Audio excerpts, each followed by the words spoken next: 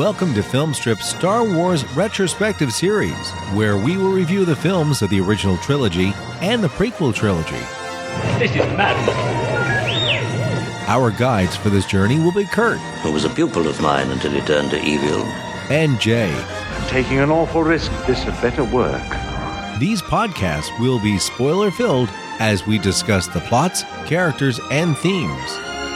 The Force will be with you, always.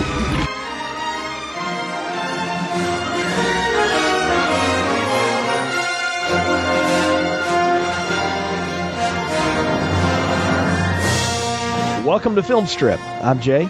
I'm Kurt. And this is our Star Wars retrospective series and our review of Star Wars Episode 4, A New Hope, starring Mark Hamill, Carrie Fisher, Harrison Ford, Peter Cushing, Alec Guinness, David Prowse, and the voice of James Earl Jones. Directed by George Lucas. Of course, everyone knows the blockbuster, the original, one of the original blockbusters, 1977, on a budget of just over $11 million, has grossed somewhere upwards of $775 million and counting worldwide in all of its many releases. It's been in theaters multiple times in my lifetime, and I think even in yours, Kurt. So, Star Wars, man, we were looking for something different to do this summer that wasn't tied to a release that was coming out this summer. And I have wanted to do Star Wars for a long time, and none of the other Filmstrip crew were down for it. So everybody didn't want to touch it for a different reasons.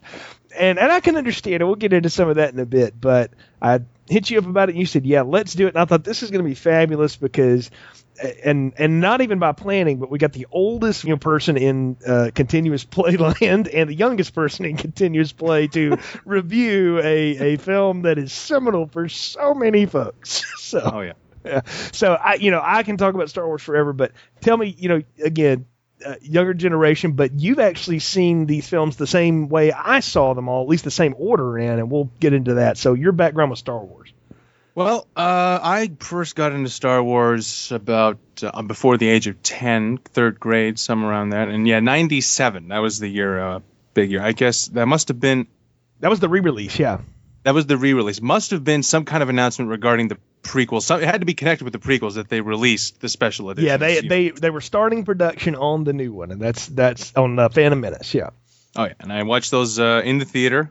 Star Wars is one of the only franchises where I've seen all of the entire series in the theater, and yeah, watched episodes 4, 5, and 6 in the theater, and very glad I did. And the special editions might touch on some of the revisions and stuff that they did, but they certainly didn't bother me at the time. Like I cannot recall ever watching the theatrical cuts of the original Star Wars trilogy. So, like if I did, it might be jarring to me. But looking at the difference, like I've seen comparison videos of what the scenes look like before and after the revisions, and there's a few bits that it's like, yeah, that change was unnecessary. But more or less, these special editions, I have no problem watching them. That's what I watched last night in prep for the show, and it's still good stuff. Yeah, and you mentioned something there. You saw them in the order that they were made, which is rare for the younger generation. Most people know the prequels, and then they went back and they've seen these now. And one of the reasons we decided to do this retrospective in this order, the order they were released, is because, well, really, this is our point of view from the films. I mean, when I learned about Star Wars, this was the first one I saw. And of course, I wasn't actually, going to movies in 1977. For people to think I'm that old, I was actually born just a year before this. But my brother, who's 5 years older than me, big Star Wars geek as a kid. Yeah. And totally into it. So I saw that, and right before Empire Strikes Back came out, I went seeing this one. I think it either came back in theaters or it was on television or something. I know I saw it because I knew what was going on enough to be able to pay attention to Empire Strikes Back, and I'll tell more of my Empire story next time because it ties into that one. But I've grown up with these films, and I remember the theatrical release as well. So when they were re-released, I was in college, Kurt, and I remember my girlfriend and I at the time going to the theaters to see these. And watching the generation younger than us, that were kids in the theater, folks your age, and it was all new to them, and we knew it was coming, and we were sitting there going, oh, that's new. Oh, that's different. Ooh, that's clean. Where did that go? And so we're sitting there picking that up, and everybody else is just soaking it in. So it's hard to ignore Star Wars as a phenomenon. And I think I should just say it from right at the top here. This series is 6 films. We're doing this one, Empire Strikes Back, Return of the Jedi, Phantom Menace, Attack of the Clones, and Revenge of the Sith.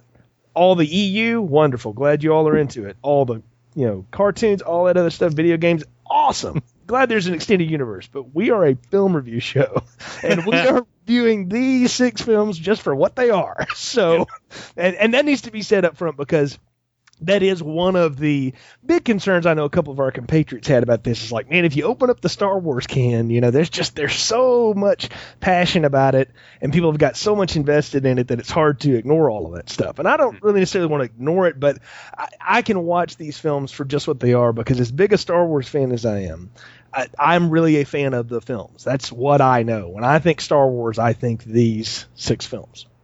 Yeah, there is a massive expanded universe of Star Wars, and that is one of the things about this universe that Lucas created. I was listening to this. I might be referencing these guys a few times over the course of this series. MMM Commentaries. They're this Australian group that do fan commentaries for movies, and they did a Star Wars series, and that is phenomenal. And they made a lot of observations. One of them was the idea that in Star Wars, the logo comes up, Star Wars, and you see all these stars. And we pan down. It's always a pan down on one particular planet. And the idea, like one guy took away from that, the idea that this massive universe, we're just looking at one of these planets. Yeah. There's billions of possible stories involving, kingdoms rising and falling. Like maybe this empire really isn't that important in the grand scheme, but that's how big this universe is. And I know it from a few comics here and there. But mainly video games. That was my big foray into the extended universe. Shadow of the Empire for the N64. That was the first N64 game I remember playing. And that for some reason, that really kicked my Star Wars fandom up a lot, playing that game. And that was a good game at the time. Playing it now on the N64, it's like, oh, yeah. That's not great. One thumbstick. How the hell did that work? Yeah, no, I'm with you. My video game knowledge of Star Wars is somewhat limited. I played a few of them here and there. I do remember Shadow of the Empire, and it's a great game. But for me, the films are the entry point, and the toys. And having grown up with them, I still have Star Wars stuff, and it's neat to see it. I don't really do anything with it anymore, but I just have it, and I've held on to it because I thought, it's part of the childhood, man. It was what we did, and it's neat to go back. And I have owned these films on VHS and on DVD and all of the different formats and things, but it had been a while since I had sat down and watched them again. I think maybe 4 or 5 years ago, I ended up with a long weekend by myself. My wife was gone or something, and I don't know, the weather was bad. I don't know. I just got into this. I'm just gonna marathon them, and I went from Phantom Menace through Return of the Jedi, and I promised I would never watch them in that order again. Even though I know that's the order Lucas intends, it's not really the order I know them in, and so it's hard for me to watch them like that. So if I go to watch one nowadays, I'm always selective about where I go. But I won't mind saying from the top, this is a go-to for me because it was one of the first VHS films my family owned. We got a copy of that, and we bought it. It was one of those Columbia House deals, if you're familiar with those, way back in the day. We did that, and I remember having the original Star Wars theatrical. I still have it, actually. I still have that print.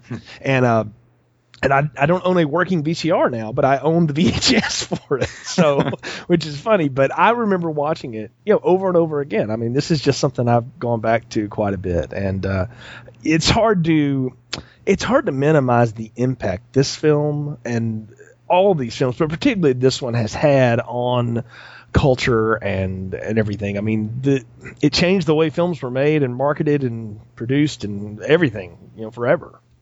Oh yeah, this and Jaws 2 years before really set up. They invented the blockbuster. Spielberg and Lucas invented the blockbuster with those 2 films, and yeah, it is. I was noticing that trying to watch it last night. I was trying as hard as possible to erase everything Star Wars has touched, the sequels and all the movies that they've inspired, and every comic book, and that is one thing about this movie is when you try as hard as I tried as hard as I can to separate everything else. And you look at it from a perspective of what people were watching in 1977, really, there was nothing else like this in movie theaters at all. There were sci-fi movies that maybe tried to do stuff like this, but nothing as big with this kind of budget behind it. And that was one thing. I heard John Landis said, I mean, Star Wars is the movie that changed, sci-fi used to be a B movie genre and was given B movie budgets. And all of a sudden, Star Wars comes along, and this showed, this is what happens when you give genre stuff a massive budget. Some people, have some that has led to some bad movies. There's no question. But, without Star Wars, we wouldn't have, dozens and dozens of classic films. We wouldn't have Lord of the Rings. We wouldn't have the Star Trek movie franchise. Wouldn't have, most of the great genre movies of the last 30 years. We would not have if it were not for Star Wars. No, and I mean, we wouldn't even have blockbusters the way we have them now. It used to be there was one blockbuster a year. And now it's every week there's two of them going head to head, it seems like. There's these huge $100-200 million budget films going right after each other. And this changed the game, no doubt. And really, not only beyond that, just the pioneering of the effects and everything else that was going on. It's again, you can't minimize the impact that this had on filmmaking in general and just what it meant to the community. But you hit on something else there too. Sci-fi films were either incredibly I don't want to use this term pejoratively, but they were egg-headed kind of films. They were films about thought and making you really delve beyond it. I don't want to get too lost in that, but 2001, it's a brilliant sci-fi film, but it is very sci-fi. And even a film like the original Planet of the Apes, as much action is in that, those are thinker films. This film married sci-fi with swashbuckling action that you just didn't get. And if you look at action films of the 70s, particularly the late 70s, they were always gritty. I mean, you're talking about stuff like Jaws or like The French Connection and things like that where, it's hard, and Dirty Harry and people like that. It's just, it was a different time and one that I don't remember much of, and thankfully we aren't in anymore. But it was a different mindset, and this film was all about colors and hope, and it was a blast. And even think about a film like Alien that we're both fans of and have seen multiple times. That's a totally different look at the future than this. I mean, that's a very kind of dirty and corporately strangled future versus what this film is. Oh yeah, and you're talking about the revolution on filmmaking and just literally the technique. I always thought, I don't know, this might have literally been a conversation that Lucas thought when he watched 2001 and thought, these effects are great, but I wonder what would happen if you made the ships go 10 times as fast, and so on. Like, it's basically the 2001 effects put into an action context, and that watching it like that, the effects, like even the effects the ones they didn't touch for the special edition, just the model shots are fantastic. The Death Star trench and stuff like that. Literally, that shot of going into the trench is still a fantastic shot. Oh yeah, I mean, you can't beat the mix of the model works. It's one of the reasons I like a lot of the Christopher Nolan films, and the way that he and Wally Pfister have shot films together is that it's this mix of practical and CGI. Even a film like Inception, which is heavy CGI, there's a lot of practical effect in there too. And anytime you can get those things mixed together, married together well, it's one of the things I liked about the Captain America film that came out earlier this summer, is it's a good mix of practical and CGI effect. And I think this was before there were computer effects, not the way that we know them today. This is before Jurassic Park and all that kind of stuff. So the fact that they've gone in and laid over some of that stuff to clean it up, I've never had a problem with special edition touch-ups. Now, some of the things I'm like, that's not necessary, but if you're going to make it look a little bit better but retain the feel of it, that's fine. And I think I'm with you.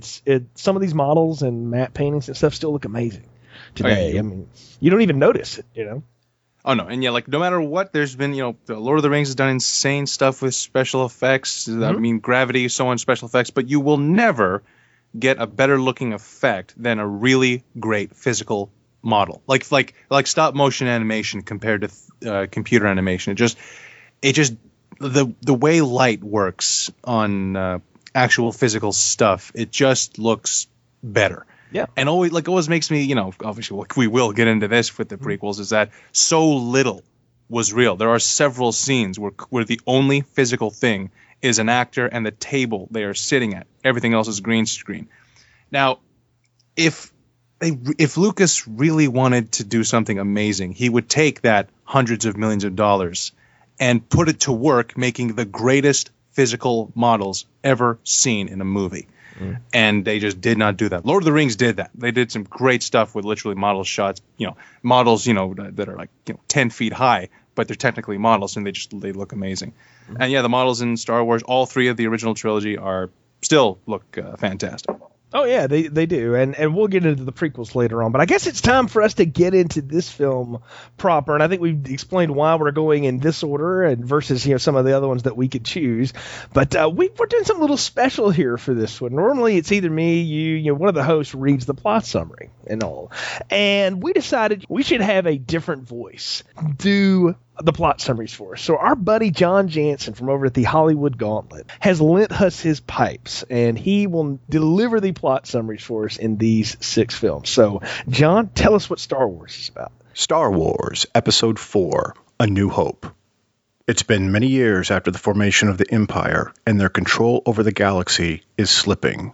Luke Skywalker, a seemingly simple farm boy, is thrust into the struggle of the Rebel Alliance when he meets Obi-Wan Kenobi, who has lived for years in seclusion on the desert planet of Tatooine. Obi-Wan begins Luke's Jedi training as Luke joins him along with a rogue space pilot, Han Solo, on a daring mission to rescue the beautiful Rebel leader, Princess Leia, who is imprisoned in the Empire's most dreaded weapon, the Death Star. Obi-Wan ultimately sacrifices himself in a lightsaber duel with the evil Darth Vader, a former apprentice of Kenobi's who murdered Luke's father. And Luke proves that the Force is indeed strong with him by leading a daring attack and destroying the Death Star. Our heroes stand proud as credits roll. So let's get into it here, Kurt. I mean, those plot summaries are condensed for a reason, so we're trying to keep it all together here. But I think the first thing is just the open of the film. Just boom, Star Wars on the screen, and that the trumpet blast and the John Williams score. That is one of the things that when I think of Star Wars, I just think of that moment, that ba-ba-da, it's just right there in front of you. Oh yeah, when like that music, when he's like the big Star Wars logo fills the frame. In all 6 films, even if I'm watching Phantom Menace, like, oh, this is gonna suck, that moment still makes me go, oh yeah, isn't Star Wars cool?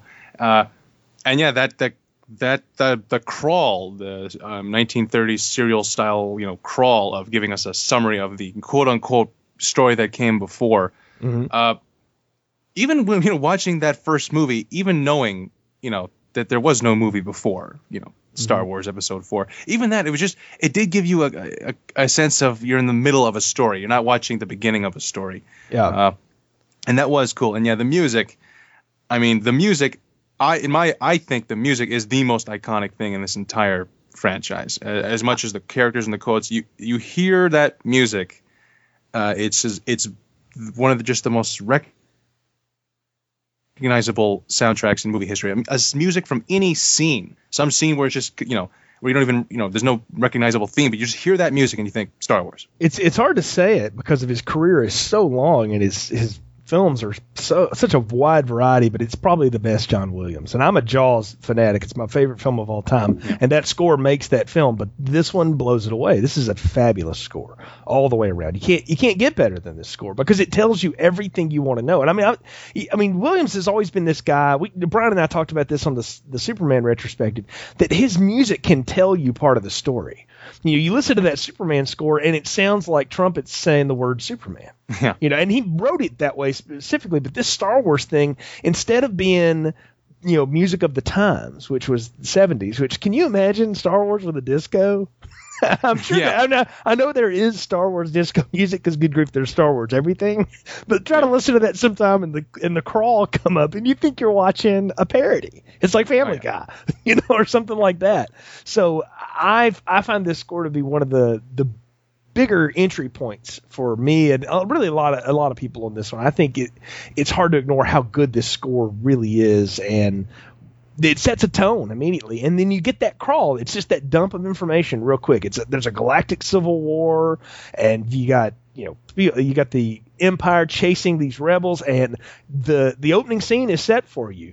There's a princess hurrying back with some plans about a space station that she's trying to get to her people. And the next thing we see is that little rebel ship, which looks kind of cool. It actually looks like something out of Alien or 2001. And then it gets chased by like the pizza shake from hell. You know what I mean? That is just laying down fire on top of it. And Kurt, I'm a big fan of films like submarine films, Navy films, things like that. My dad was in the Navy. I grew up with all that kind of stuff. So anything that sort of evokes naval battle, and sometimes I think the best space films evoke that, I'm always down for. And I always get that sense here of this is like this little British trawler trying to get away from the Bismarck from Germany in World War II. Yeah. Just barreling down on it. Oh yeah, and definitely seeing in the movie in the theater, even if I had seen the movie however many times before.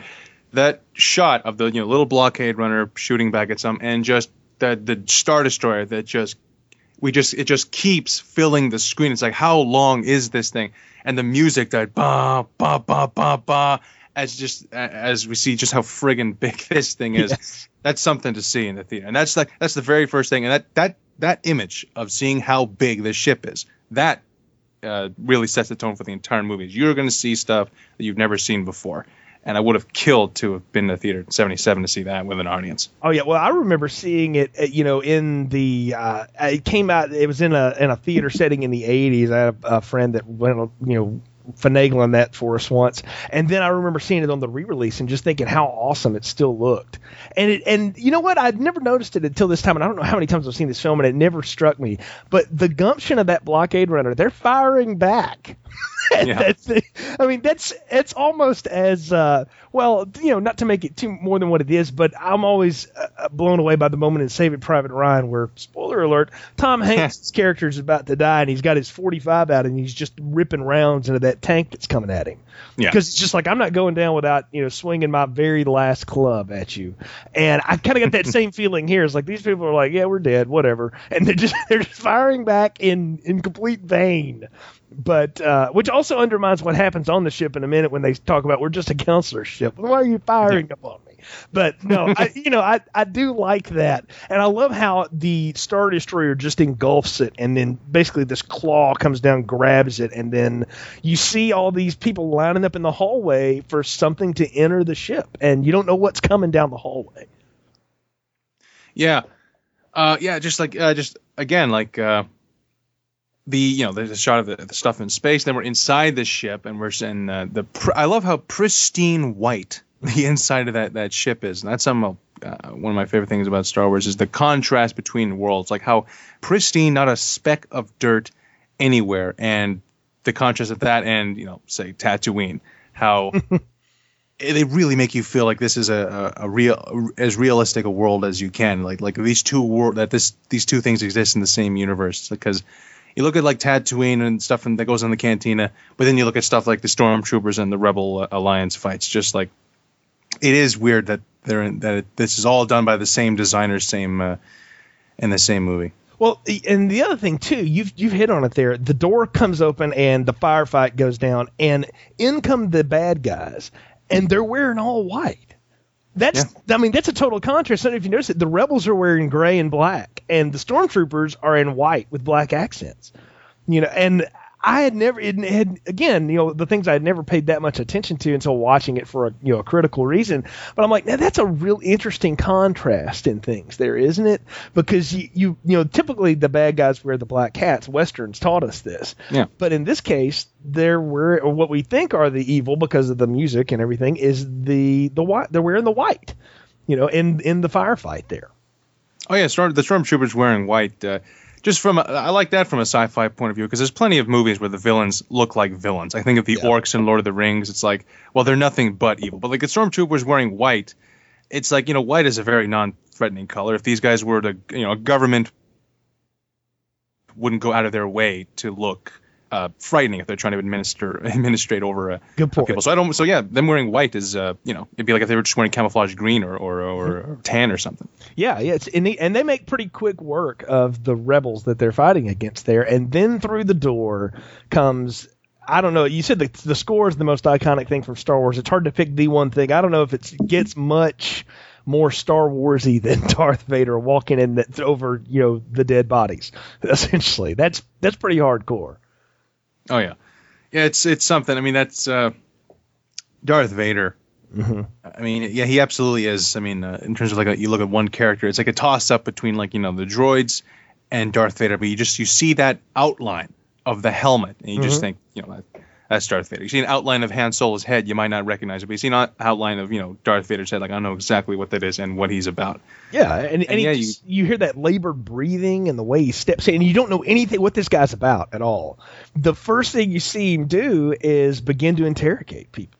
He tells them to tear the ship apart. He grabs that guy by the throat and basically crushes his neck with his hand. Yeah. I'm like, man, that's bad news right there. And helped tremendously by that booming voice that James Earl Jones has. Oh yeah, James Earl. I mean, you can't. Oh yeah, James Earl Jones, recognizable sounds. It's definitely just that you can't beat that voice. Lucas's first choice was Orson Welles, who would have been perfect for Darth Vader. He absolutely has that voice. I don't know how maybe Welles passed or whatever, but then going to a James Earl Jones, that was a good call. Lucas has always told that story as he decided to not ask Welles because he felt like that voice was so recognizable that people they'd be taken out of the movie by realizing that was his voice, and it clearly wasn't him. Because he's not, this tall, foreboding guy, and so he didn't want him taken out of the film, and so he went with James Earl Jones because Jones has that deep timbre, that dark voice, and just can do all that stuff. And and I'd love to hear James Earl Jones tell that story because he says, I was born in Mississippi, raised in Michigan, used to be a stutterer, and I'm classically trained, so I have this real weird inflection on all my words, and so it's neat to hear it.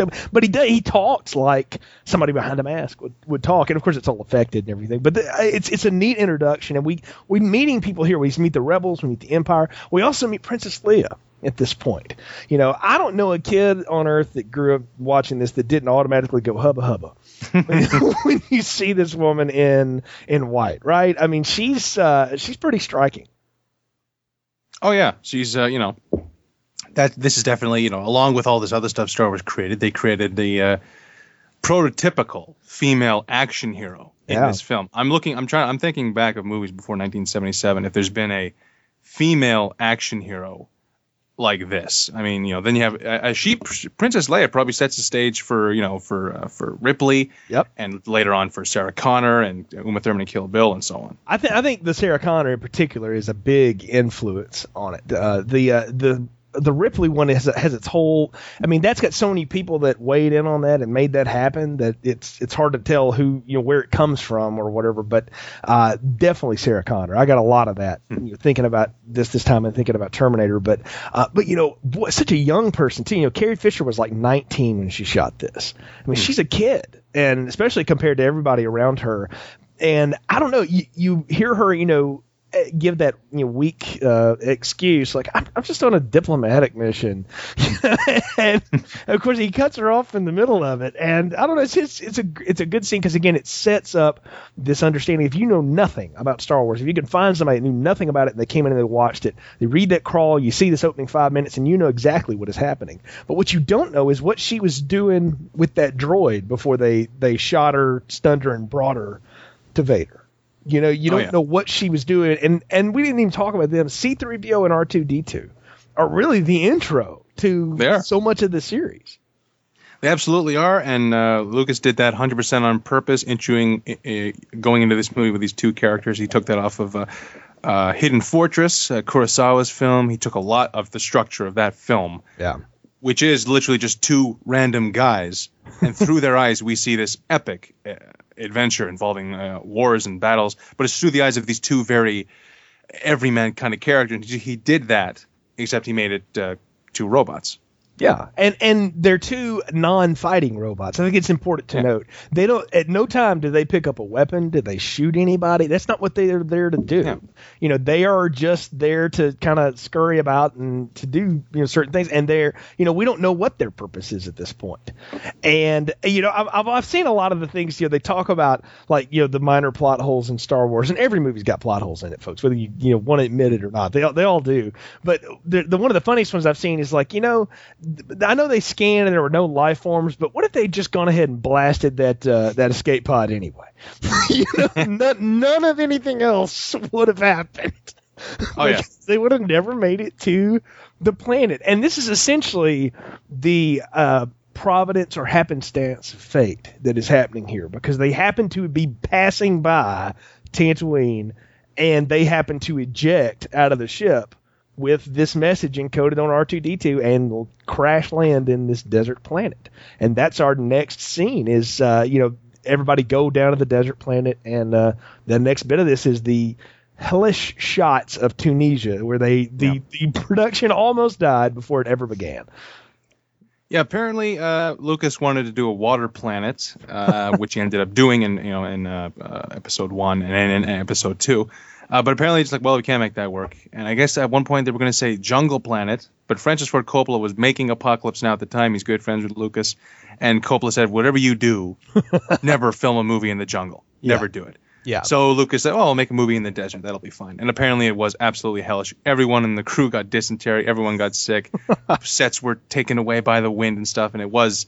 it was hell, but it's worth it. Because like I keep saying, real is better, and that desert, it's not like it's clearly not, it's not Arizona, it's not Mexico. That is Tunisia. That is absolutely, it does look like an alien world. Yeah, it does, and it's a striking set too, because the first things we see are the crash landed, droids, and they're just kind of scurrying along the sand. And you talk about things that don't look like they belong, and without seeing faces. And this is the beauty of having actors that know how to move in shape. Anthony Daniels' entire performance really comes from the fact that he knows how to be a mime, because 3PO's face never changes. The eyes go on and off, but that's it. It just turns left and right. That's all he does. And you can see the look on his face like, I am so lost. Every time. Yeah. The whole time. And it's amazing how that works. Oh, yeah. And who is it plays R2-D2? Is it Kenny Powers? Kenny Baker. Kenny Baker, yeah. I think it was Lucas who said Kenny Baker is essential to these movies and piloting. It can't just be anyone piloting R2-D2. He said Kenny Baker, he could make R2-D2 smile. Yeah. And it's like, I don't know how he did it, but he did, and that is absolutely true. R2-D2 and with the sound effects of Ben Burt, it's a character, he never speaks. All he does is make electronic sounds, and yet exactly what he's thinking and or saying. And it's like, I can't explain it. I know, it's amazing, isn't it? That you hear him talk about it, and it's like, well, they said, okay, this is going to be a happy beep, so I just kind of bounce around like I was happy inside. He said that, you had to do something. So this was all I could come up with, and I thought, what a great performance. But again, they bring us in because these are the guys that are into this, and we don't know why they're there. We don't know what they're doing. We just know that they're being chased, and we're curious as to what it is she was saying on that message, and we're going to find out more about that. But we're getting introduced to all of this world and all of this that's happening. And you see the Empire come down and start looking for them. Now, this is something I know a lot of folks don't care for. I know you said you've seen the differences in the, old theatrical editions and the special editions, all the added layers of animals and different things that they're doing. What do you make of that? You mean like adding the dewbacks, the CG rides? Well, all that stuff, yeah. Making them CG and move, I don't mind. What I mind is just the simple fact of, why would an empire that has access to all manner of spaceships and hover vehicles be using very slow moving lizards to very quickly look for plans to the most important plans in the history of this empire? That's my a rare like flaw in the Empire of, like, really, was that a really good call? Because they could not be slower. But no, making those CG, that works. However, this I noticed this watching them, is all the new CG editions. It's not just that there's CG in the background; it's that the CG in the background and they're doing something and making some kind of noise. They're not just background thing. Like, it's not just like a dewback just chilling back, its head kind of moving. It has to make like a yawn or something that tells you, hey, look at me. I'm a CG, revision. That I don't like. Is when it's just something in the background, I don't mind. But that when it draws attention to itself, it's like, hey, look at this new effect. That I don't like. I agree with that statement. And I think you've got to understand, too, the reason these were done were to give people an idea of here's what this might look like in the coming future, in the very near coming future. This is what our new ones are going to be. So, but I'm with you. If it's there in the background just to be there, then it adds ambiance. That makes sense. If it's there trying to gather my attention, well, I don't want it to gather my attention. I'm trying to watch what's happening on the screen. Oh, yeah, like you walk past a house with a dog in the fence. The second you look at the dog doesn't just start barking. It's just chilling. Right. It doesn't have to always be doing something. Exactly. Yeah. It doesn't always need to be so animated, I think is my idea too. But, I'm fine with it because it's moving this story, and I'm with you. I don't know why they chose, dinosaurs to roll around on, but whatever. I guess and part of that too, though, to be the Star Wars apologist for a minute, if we're to believe what we're to understand about the Empire here, they're so all encompassing and powerful that they would have stormtroopers that are trained to be able to, handle those kind of critters. I guess, I don't know. I mean, that's one possible explanation that could be out there. But beyond that, though, it just adds something. But again, it's adding layers in, and we're seeing that this is not something they just didn't just roll down on the planet and then all of a sudden they found what they were looking for. Oh, yeah. Yeah, and I guess we move forward to the next bit is where the droids get taken captive. Or kidnapped or droid napped, as I guess it would be, by the little Jawas, scavengers. I grew up, not far from a good bit of rural area and stuff. Spent a lot of time out there, and I've seen a lot of scavenger animals in my time. And so I always, when I see these things, I just think about all the really weird stuff I've seen running by and kind of picking up stuff off the side of the road. These are just drunk collectors. And at the time, my point of reference for this, Kurt, growing up, was Sanford and Son. I just thought these people were like Sanford and Son. Oh yeah, the Jawas. They are the first alien creature that we see in this Star Wars franchise, and it's a great shot of how they are discovered. And the shot of R2-D2 just walking, rolling down the canyon, and hearing these noises, and just seeing these bright eyes. And as I understand it, the movie was up for Best Picture, and when they showed a clip of Star Wars for Best Picture, they showed that scene where it's just R2 and these Jawas, and it's weird when you think about movie history, is that it was absolutely original because there's nothing human on screen. You're only looking at fantasy creatures, and you buy it as fantasy creatures, and there is nothing like that. You just kind of like, that's a moment where you just you can take a second. If you hit pause, you just be like, not like it's bad, but it's like, geez, what am I? Look at what I'm watching. I cannot this is as fantastical as movies can get. Yeah, I can't believe I'm actually looking at something like this. And you notice something else there too. We talked before about the performance of Kenny Baker, and Ben Burt is part of that too. The performance he gives, because R2's doing what all of us are doing. He's worried about rolling through that canyon, and he's got that little sound. And I don't know, I've always thought that was so cute. I was like, yeah, that's exactly what he should sound like at this point. And that he's worried, and he gets blasted, and they get taken away. And this all leads us up, though, to the next point, and that's where they get purchased by this seeming nobody. Luke Skywalker on the screen here. Oh, yeah. But before that, I want to make a quick mention of when we're on the Sandcrawler and we see all these other droids. That's another scene where I'm talking about, like, where it's nothing but these fantastical things. And I love the robots on this thing. There's this one robot. Apparently his name is Gonk. He is a recommissioned trash can. He's like a brown plastic trash can with legs. And I just love that droid. But yeah. Yeah, I look through this and I think about walking through the surplus area of where I work now and seeing like the old dot matrix printers. It's like they're just laying around everywhere. It's just piles of stuff. Yeah. But yeah, you're right. I mean, it gets us in, and it introduces us and keeps reinforcing this idea of the alien world. Alien world, but without making it so alien that you can't relate to it. It just looks like a desert planet, which what would that look like? Well, I guess it kind of looked like that, Oh yeah, Yes. And I like that these Jawas they're such tiny creatures. Yeah. and yet they have the biggest possible land roving vehicle of them all. That's the kind of that's like the opposite of what I think of like the Dewbacks and the Stormtroopers. That's a great sci-fi image to me. Is that these tiny little things and the biggest possible tank vehicle that I've ever seen. Yeah, of course they would roll around in that. That makes total sense, right? I'm with you. It makes that's a great observation. But we meet Luke Skywalker, who is going to be our hero, but at the time he doesn't look like much more than just a farm boy, and I think he's getting ready to go take on the Cobra Kai. In that outfit he's got on. I mean, that is definitely a gi that he is wearing. Yeah. So Luke is just. I think Christopher Nolan was talking about Luke Skywalker in terms of like an important cinematic character. Is that everyone wants to be Han Solo, but in reality, we're all Luke Skywalker. He is a very relatable character in every sense, just in terms of the way he behaves and so on, and yeah.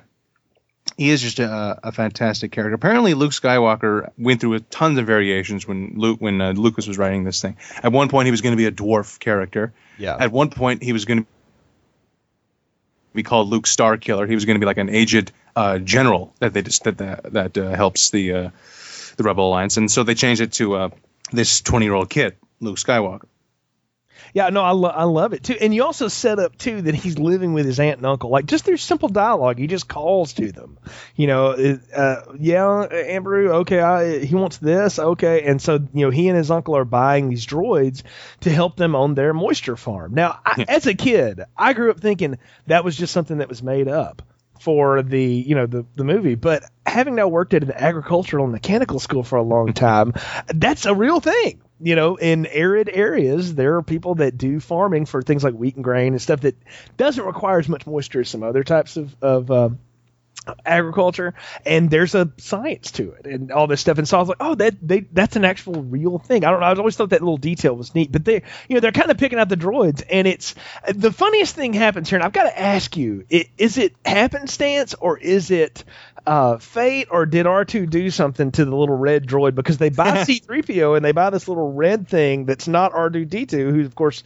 he's over there freaking out, and then the red one blows a gasket. Did he set that up? I think that's just fate, but R2... Yeah. I think that is just fate, but R2, I wouldn't put it past him to sabotage. Well, he could have been, who knows what he was doing while he was on that sandcrawler. Exactly. Yeah. I mean, I don't know. The more you learn about that character too, as the saga continues, he's not necessarily innocent. So he's always kind of into something. So I don't know. I've always thought that was funny, but it is fate that 3PO and R2-D2 are kept together, and the uncle gives an order there, or a construction to Luke that is never followed. And had it have ever been, again, points when the entire saga could have changed, wipe their memory and get them ready to work tomorrow. Yeah. And if that had happened and they had just been set on the farm, then, hope would have been lost, right? Yeah, it wouldn't have happened. Stormtroopers would have shown up at the homestead and wiped them all out, and movie over. Yeah, I mean, it's hard to think about that, right? That it's that would have been it. But in the midst of cleaning them up, he stumbles across part of that little recording, and it's "Help me, Obi-Wan Kenobi, you're my only hope." I mean, again, all the lines you can think of in this film, but that's one that always sticks out, and it's bringing us through Act 1 here. What is going on? What is happening here? We're in the same spot as Luke here. He has no idea what he's getting into here. He has no clue, even though he's having this whole conversation with 3PO about the rebellion and all this. And this is the first time you get this sense of like, okay, so the Empire rules the galaxy, but clearly they're not all in control, because look at everything that's fallen apart around them. Right? It looks like they're losing their grip. John said it in the plot summary there, and you're starting to see it. And apparently Luke has aspirations to, go to the Rebel Academy, I guess it is, and fight for the rebellion. I'm like, man, the rebellion is so organized. They have their own academy and it's allowed to exist. That's pretty awesome. Yeah. Like most of the time, that's the first thing that gets squashed is the military academy. You don't allow those to exist if you want to maintain control.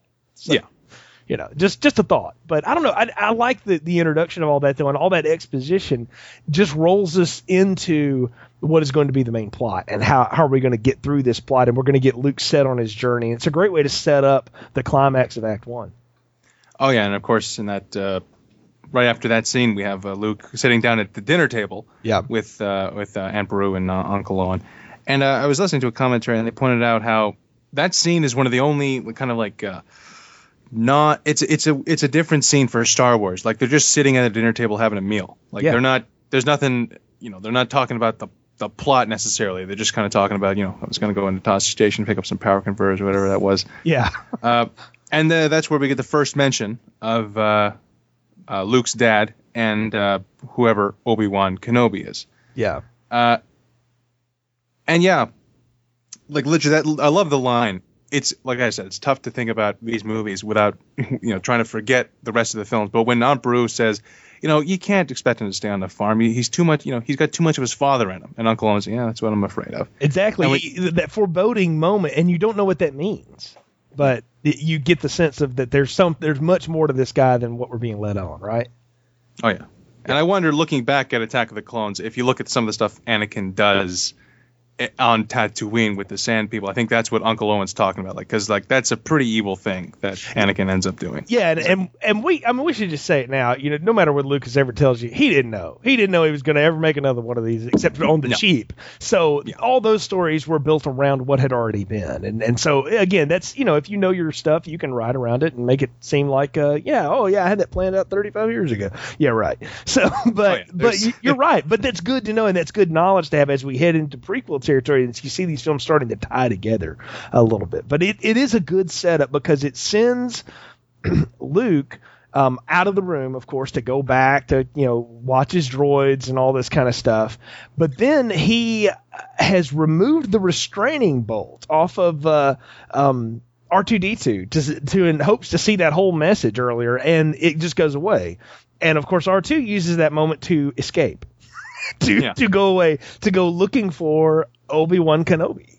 And that's when Luke, says, we're going to have to get up early in the morning and go find him because, if he's talking about old Ben or whoever he's talking about, we got to go and figure this out because I'm going to get it if, he gets away, right? And that brings us to the climax of Act 1, and that's the search for Obi-Wan and that whole attack by the Sand People and all that stuff. And the Sand People have always freaked me out, Kurt. Just a weird-looking elephantine type individual. Oh, yeah, absolutely. From the first time I saw them, even looking at them now, they've always struck me as they definitely do strike me as if you were in Tatooine and you saw the Sand People, it's you got to run the other way. They're just, and there's the sound, and the sound wasn't I just found out the sound is just the sound of a mule. Yeah. Pulling something up the stairs. But it is so frightening when Luke's looking through the binoculars and all of a sudden the thing pops up right in front of him and shaking the staff. Is such a terrifying thing. It's one of these things also where it's wearing a mask of every time there's something in a movie like that wearing a mask, I'm always like, what the hell does it look like underneath? And I probably don't want to know what it looks like underneath because it's just the idea of if it's having to cover itself up, that's not something I want to see. But it's growling and howling like that, and beats him up with the stick, and of course gets scared off by this other odd-looking creature coming out of the rocks in a brown robe. And when we see him walk up and he puts the hand on Luke's head or whatever, and then sees the droid and flips that hood back, Alec Guinness, Obi-Wan Kenobi. I mean, what a presence to have in this film. I don't know if you've seen much of Alec Guinness's previous work before this. Alec Guinness?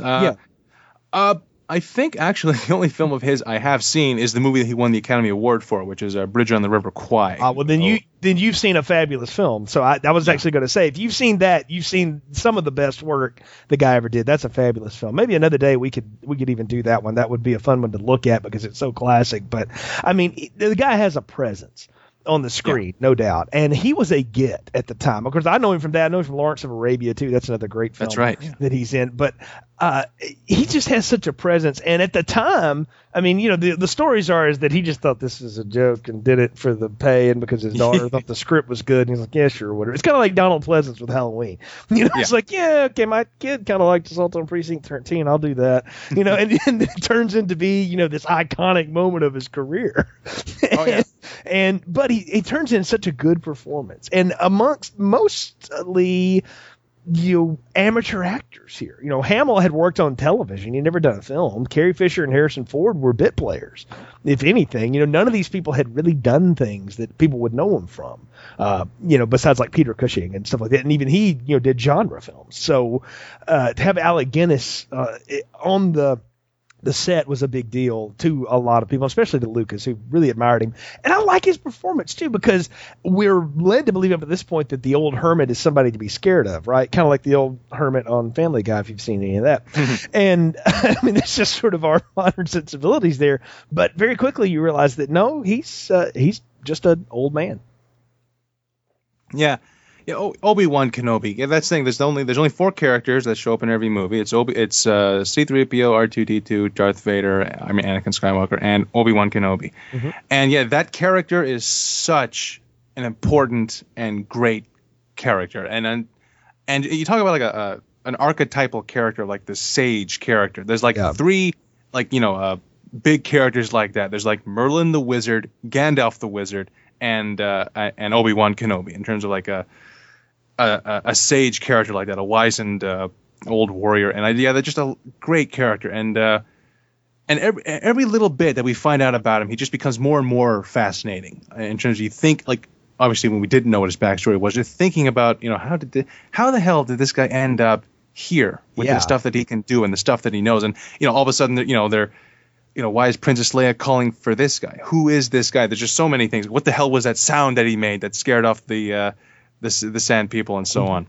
Yeah, I know. Yeah, there's so much unknown about him. That's the thing. That's what really gets you is that you don't know what this guy's all about. You just realize that for some reason he's important. And when we finally get, you know, back to his old hut, you know, where he says, hey, we got to get out of here because the Sand People come back and, you know, they're strength in numbers and all this stuff. So he's hiding Luke out and he gets to see the video or the little, you know, the video file, like that's all I know how to say, the flash video that R2 hanging up to there. So he watches that and it brings, you see this sort of flood of memories come across his face. Yeah. You know, like, wow. And he begins to tell Luke a lot of the backstory that, you know, I fought with, you know, she says, oh, you fought with my father in the Clone Wars. And it's like, what the heck's the Clone Wars, you know? And, and then he talks about, you know, tells Luke later, yeah, I knew your father and I knew the man that murdered your father and all this stuff. And he shows him the lightsaber.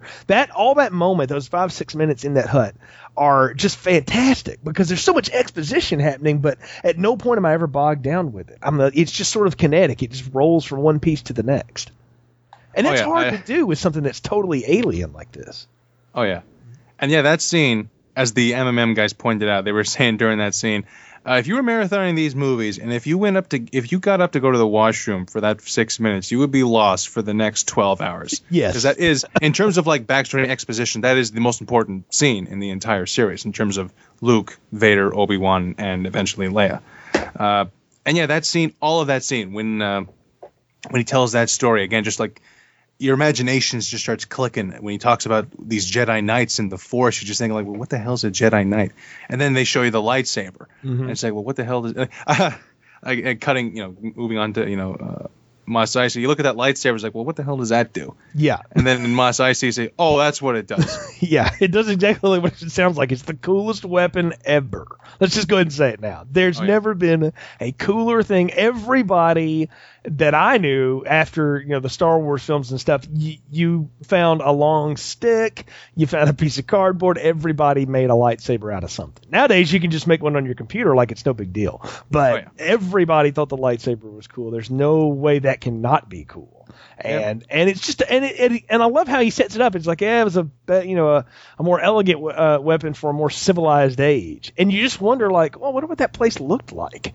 And he says the Old Republic. He says, yeah, it just keeps going, like, what the hell is the Old Republic? What are they in now? When did this Clone Wars happen? What's a Clone War? Like, all these questions that they set up, but not confusing. It just gets your imagination going in the best way. Exactly, yeah. And the whole, of the rebellion against the Empire, like Luke had set up earlier with 3PO, there's all this stuff happening, and so they're starting to put it together. And Luke is the one that puts it together. Said, wait a minute. If they think these droids belong to you and the Empire's looking for them, that's going to lead them back home. And he races back to home. And one of the scariest scenes of Star Wars is the home front burned and the bodies of his aunt and uncle dead on the farm. I mean, that's just gruesome to think about. I mean, that's a pretty gross looking skeletal shot there. Oh, yeah, that's right out of The Searchers, John Ford's movie. It's an identical scene. John Wayne comes home and finds the entire home burned by wild Indians in that film. And yeah, that scene in it's way more gruesome in Star Wars. You don't see the violence, but yeah, the smoking blackened skeletons. I remember that. Yeah. That's maybe the most violent, gruesome image in all the 6 films, excluding Anakin burning on the volcano there. Yeah, I've always thought about that. Like they're in a pose. They were clearly like shot while they were running away, shot in the back. Just like, it's just that also sets up how this is what the Empire is willing to do to accomplish their goals. That really does set up the threat of the Empire. Exactly, and it makes Luke's choice even more. He was, I can't go with you right now, because Obi-Wan says, hey, why don't you come and be a Jedi Knight? Which I'm like, what the heck is that? And what does that mean? He can't just run off with you, dude. He's got work to do, right? It's the answer any normal person in that situation, would say. But now his whole family's gone. He's got nothing. And he hated being there to begin with. And now he sure enough ain't got anything left, because, you burn the farm down and kill everybody in it. Well, that's kind of it. And so he's like, yep, I'm done. I want to go with you. And that sets them off on the next piece. And you've already talked about Mos Eisley. Let's just get into it, man. Yeah. Like the bad Navy port of all time, right? just not a cool place. That line about, wretched hive of villainy and all that been laid on Washington, D.C. in this country so many times.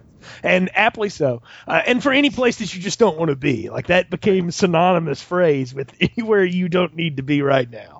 It's the Deadwood of Star Wars. There you go. Very good analogy. Not somewhere you're going to go hang out. But if you're looking for a fast way out of town, probably the kind of place for people that won't ask questions and will take your cash will be. And that's when we go through the whole cantina. Now, there's something that I've never understood. Maybe you can explain it to me.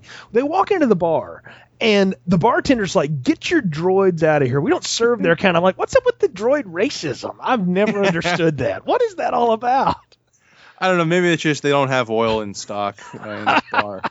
But yeah, but I like that we don't serve droids.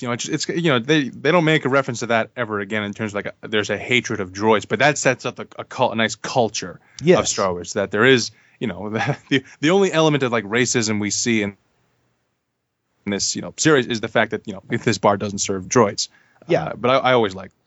Oh, I thought it was great too. And you've already talked about the lightsaber comes out. Kenobi cuts off the dude's arm and all that stuff. That's a great scene because, it just lets you know that Obi-Wan Kenobi is maybe an old dude, but he is not to be trifled with. Because when that guy pulls that gun out, it's on. He gets that lightsaber out and puts him down quick. And as a matter of fact, I think he kills 2 of them. Then he takes out the guys next to him and the furry guy's arm. I think he kills both of them, right? The pig nose guy and the other guy. They're definitely both dead. You just see the one arm, but yeah, when he takes out that lightsaber and slices them down, it's like, yeah, Obi-Wan is old guy, not to be trifled with. And that scene is like ahead of its time. When I was watching it just now, being a huge Tarantino fan, I thought that is like right out of Django Unchained in terms of like a snap into violence like that. Mm-hmm. And what definitely stands out watching it now is that is the most violent scene in all of Star Wars. That the fact that they changed it up for the rest of the series, but they cuts off the arm and there's blood. They change it up in the rest of the series where, a lightsaber burns as it cuts, so there is no blood. But that's always a striking image. When you see the severed arm on the ground with blood all over it, reaching for a gun. Well, and you hear that blood curdling death yawl too in the background, and then everybody goes back to business. I'm like, this is like an old western. You shoot somebody and everybody just walks away. We're going to get to that motif in a minute, but that's what happens. And then we're introduced to maybe, I don't know, one of the coolest characters ever introduced in film history, Han Solo. Right, Harrison Ford with that sneer. He doesn't smile, he sneers at the screen. And just that don't care attitude of Han Solo is it's so inviting and engaging to watch. Oh, yeah, absolutely. That is one of the, Empire, Total Film Magazine listed the top 100 film characters, and both Indiana Jones and Han Solo were in the top 10. And yeah, Han Solo is just... it's always weird when I think about my own, a slight problem with Star Wars is that it takes a long time for all of the characters to show up. It's like an hour into the movie before Han Solo and Chewie show up. Yeah. And yet when Han Solo shows up, it's pretty much the Han Solo show for the rest of the movie. He really does steal that film in the best way. Mm-hmm. And you can't beat that character. The ultimate, just he's a Western character, a swashbuckler, star pilot, smuggler. The attitude. I love how Harrison Ford was cast. He was in American Graffiti, but I guess Lucas didn't want to use him. And I think it was Harrison Ford, what is a carpenter, and he was doing some work in the casting room when they were casting Star Wars. And it was just a simple thing of, hey, Harrison, can you read lines? Can you read the Han Solo lines? We're auditioning Luke Skywalker.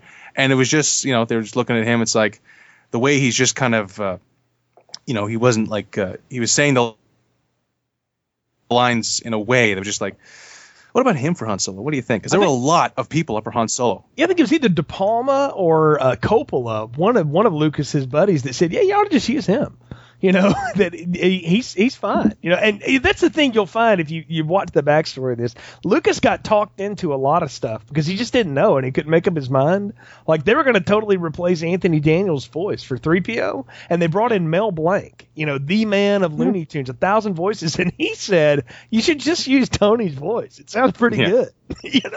And it's funny how that happenstance again works out. And I know Ford has kind of come and gone on how he feels about this character stuff. I know he's going to be in episode 7 in some role or another, so that's there. But he'll always tell you this made him. This got him Indiana Jones, which really made him this massive action star. But if it hadn't been for this, he'd have never got that. He'd have been bit parting it and carpentering on the side. And for what I understand, he was a horrible carpenter, so it's a good thing acting worked out. But no, you love the scene, you love the deal they strike. It's like no questions asked. You get us to Alderaan.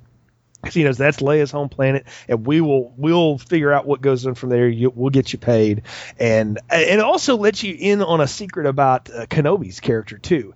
He has obviously been hanging out on Tatooine for a long time. Right?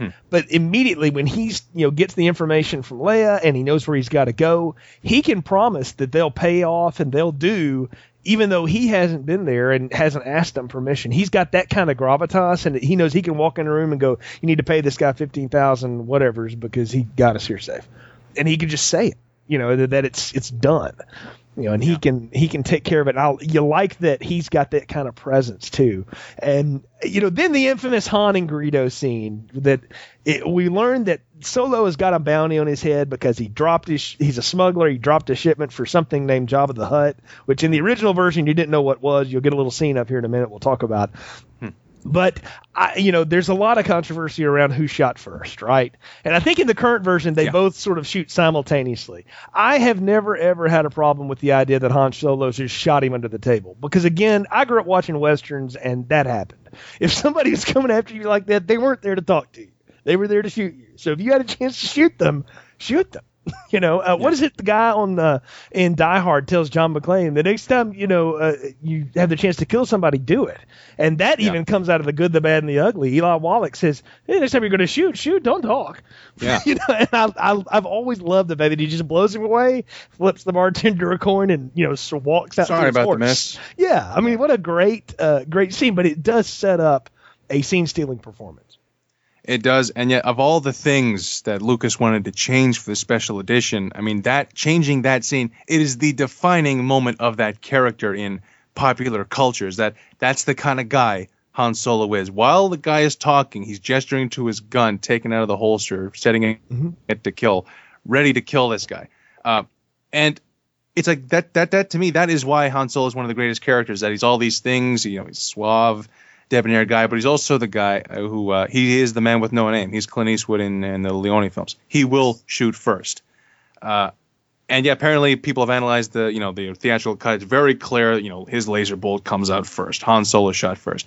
Yes. And they literally, in the special edition, they changed it that Greedo fires and misses point blank 3 feet away, and he misses somehow, and Han Solo fires. I can tell you, I have done some shooting with handguns in my time, and I am horrible with them. I will tell you now. I don't own one, so I can't shoot one really well. I just stick to shotguns. That's my thing or whatever. But even I could hit something 3 feet across the room from me. I think Ray Charles probably could have hit him, at that point. But an unnecessary change. But the whole point is still there, and it's still intact. That Han is someone that will shoot you under the table because he just doesn't care. And, more and more they're going to play with the fact that he just doesn't care until the moment that he actually does. He just doesn't want to, but he does, and you've set it up perfectly. He's the man with no name. I think about that scene in was Fistful of Dollars. Like, you're going to need 5 coffins. Make that 6, or whatever. And so it's a great moment. But he drops that line to Chewie, go get the ship ready. This will really clear me with Jabba. And then we get the added scene of him with Jabba the Hutt, or what I call Jabba the really awful CGI slug. This is horrid. I didn't need this because he essentially repeats the same dialogue. And literally. I was like, we did not need this at this moment. Yeah, I wonder that's a weird one in terms of watching it at the time, 97, I was like, oh man, Jabba's going to be awesome. But if you look at the 97 version, literally that Jabba the Hutt his body shape looks nothing like the Jabba we got in 83. In subsequent DVD releases, they changed him up to look more like the Jabba we get in Episode 1, and it looks fine. But that scene, the original scene there is no slug. It's a guy. It's just some guy. It's just a fat dude. It looks like somebody. Jabba the Hutt. He actually he looks like Sam from the Night's Watch. He absolutely does. Yeah. So he totally is him. So.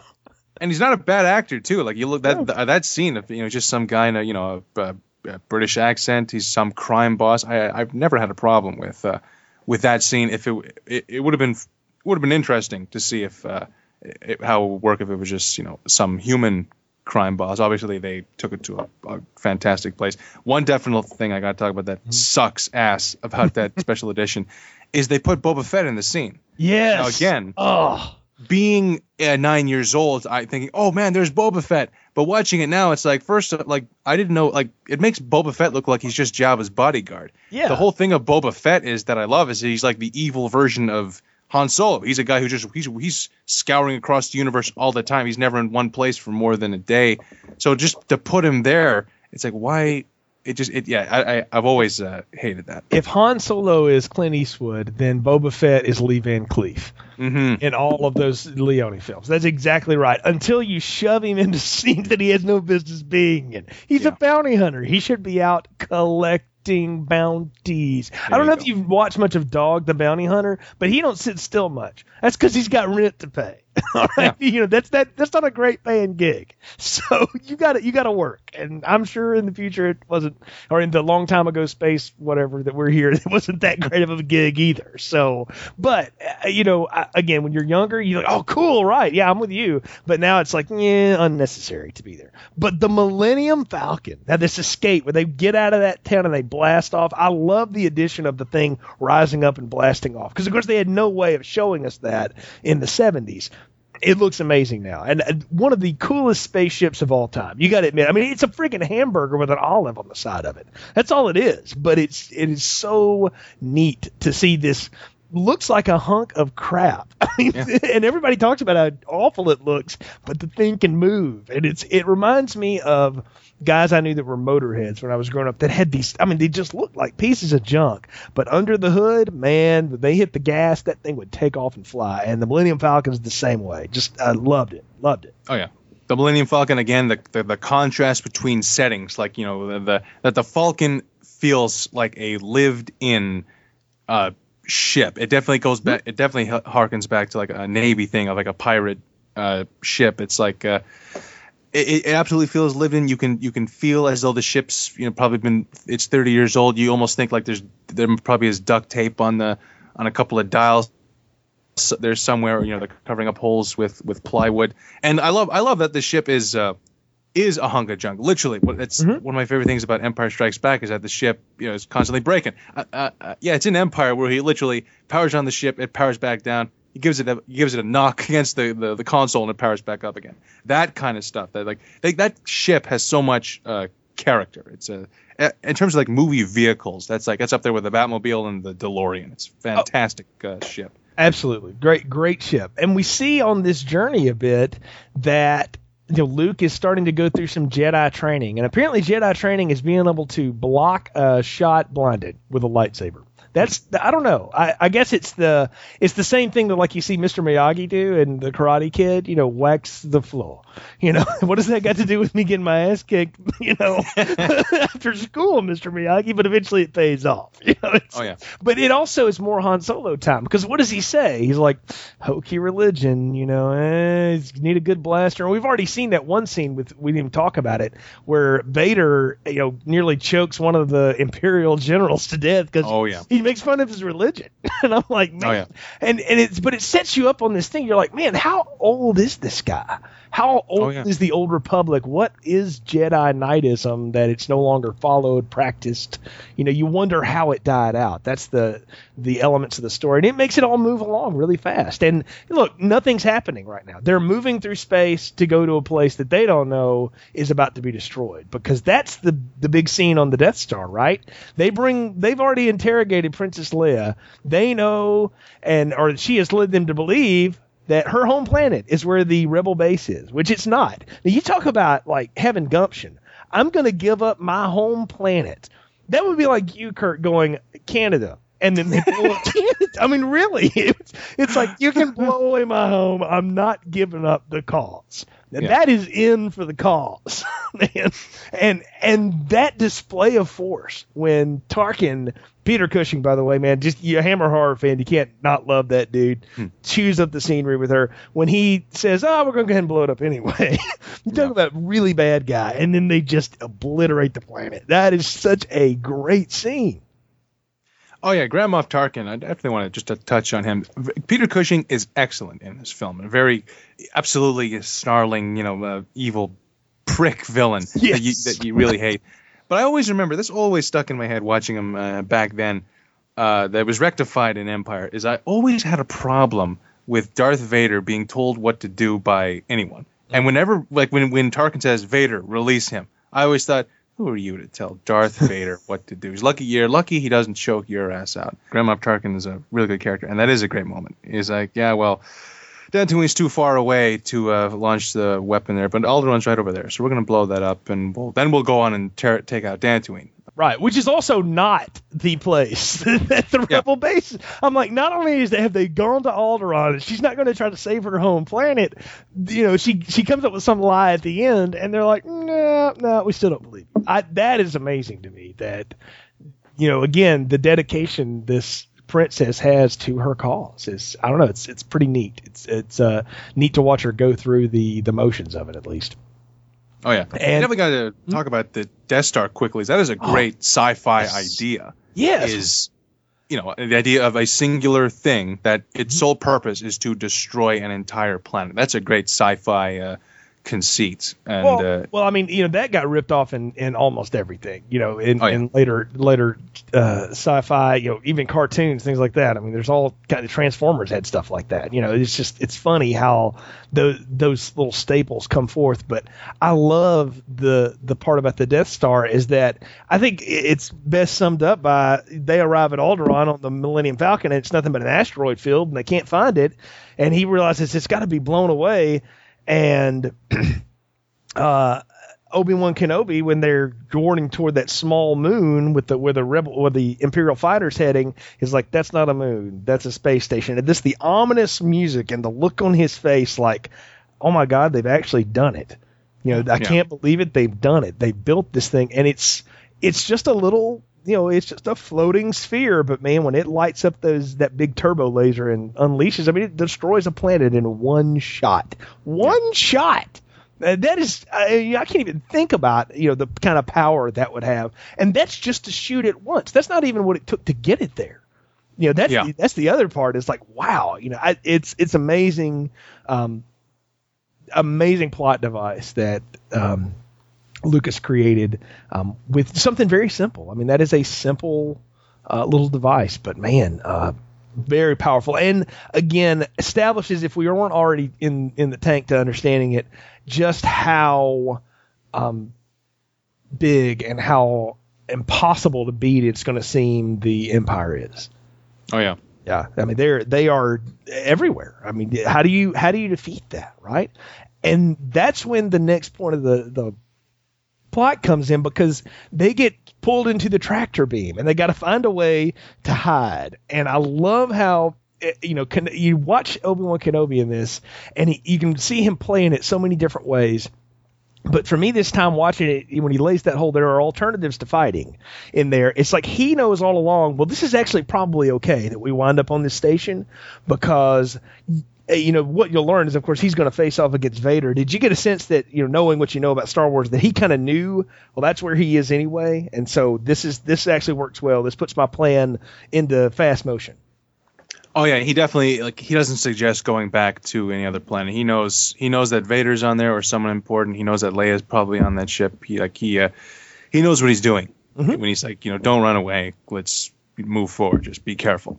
Exactly. And so of course they stow away and can't be found on the ship or whatever. And in that process, they realize, wait a minute, this princess we've been after is in prison on this space station. We should go rescue her. And I love what it finally takes to get Harrison Ford to move.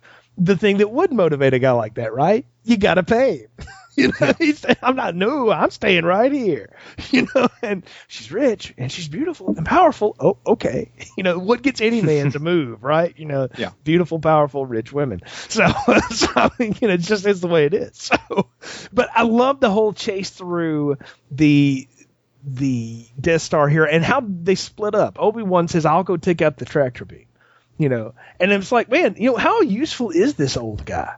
He seems to know about a lot more stuff that old guys shouldn't know about. And it's one of the many lessons of Star Wars is you can't take things at their face value, because there's always so much more underneath the cover of the book, right? Definitely. Yeah, and I love the prison breakout. It's a great action scene, and I know they've added some to it and taken a little bit long, but I love how they, Luke and Han steal a couple of stormtrooper outfits and put some fake handcuffs on Chewbacca, and then they just unleash hell inside of that little room. I mean, that's a great gunfight. I liken it, and it came years later, but the end gunfight of Unforgiven, where there's just bullets flying all over that bar, and it's in such a small place, reminds me so much of this scene. And I know there's other Westerns that have done it before too, but I feel like that's what Lucas is going for here. We're going to have this great fight, but it's going to be in a real close quarter space, because that adds tension to the moment. It's not so far apart that you can't hit each other. Everybody's standing next to somebody. Oh yeah. It definitely adds a lot more tension. That you're not just in a fight on some place. You're fighting the enemy on the enemy's home base. Right. So it's like it's like any screw up, we're all dead. And also there's one thing I noticed. I never caught this line before, but when Luke and Han put the stormtrooper outfits on, Luke says, "I can't see a thing in this helmet," and it never occurred to me then. But that covers the common complaint of the stormtroopers can't aim for shit. Yes, because they can't see. It's it's a blackened visor. They can't. That's why they can't aim. You know what? I've never caught that before, but that is an excellent point. Because we should have already said, in all of the gunfights, the one thing is that the Empire can't hit anything. These guys are terrible shots. Han, dead-eye shot. Luke, pretty decent shot. And it turns out Leia, pretty good shot. But I love it. I love that they can't see anything, but that they do explain it with a line. That's great. I never thought about that, Kurt. That's a great catch. So, and a wonderful note. to catch up. But yeah, I love the whole bit here, and I love, he goes to rescue her in the little smart aleck line, like, aren't you a little short, for a stormtrooper, and he has to rip the helmet off, and I'm Luke Skywalker, I'm here to rescue you. I'm like, I love the first line out of her mouth is here to rescue me, So, and then Obi-Wan Kenobi, so it totally hooks her into, okay, yes, I can follow these people and trust them. And so, I don't know, great action scene there in the hallway as they're shooting it out, and while Obi-Wan Kenobi is taking out the old tractor beam. And, really that's him sneaking around and just, one knob down and that's it. I'm like, these people have got the worst security on the planet that nobody in mission control anywhere, or they have the worst IT department ever. Nobody's going, hey, anybody notice the tractor beam's not working? Or maybe they said it like, do you want to go out there and fix it? No, shut up. Sit there and play Galaga and be quiet. So, yeah. Empire's pretty easy to fool and so on. And one of my favorite bits of acting is Han Solo on the radio, faking to be one of the guys. It's like they're on the radio. What the hell was that? Yeah. And it's like, it's just it's malfunction. Everything's fine. You want to come down? No. There's a radiation leak. Large leak, very dangerous. Who is this? I love that line. We're fine. We're fine. We're all fine here. How are you? Yeah, no, yeah, that's the joke too, is that Ford purposely didn't learn any of the lines so that he could just flub it like that and get through it. And it's a great moment. It's a great character moment. People bang on Lucas for a lot of stuff. In some ways, it's a good thing he's not more of a active director with his actors, and he lets them kind of create stuff, because in this cast, he's got people who are creating these characters. The character of Luke, the character of Han Solo, is created on screen by the two actors portraying them. I mean, those guys are putting as much into it as anything that Lucas has given them. And that's one of the testaments to how much he trusted them in the work that they were doing.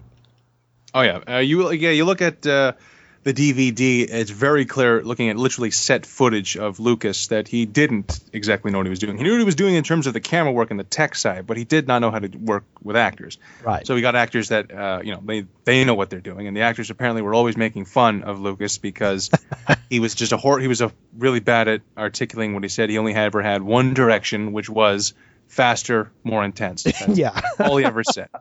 Which is great, because in a lot of ways that works. I mean, I think it serves this story quite well, that there's not this overabundance of just too much drama here and there. Everybody's playing the right notes as it's working out here.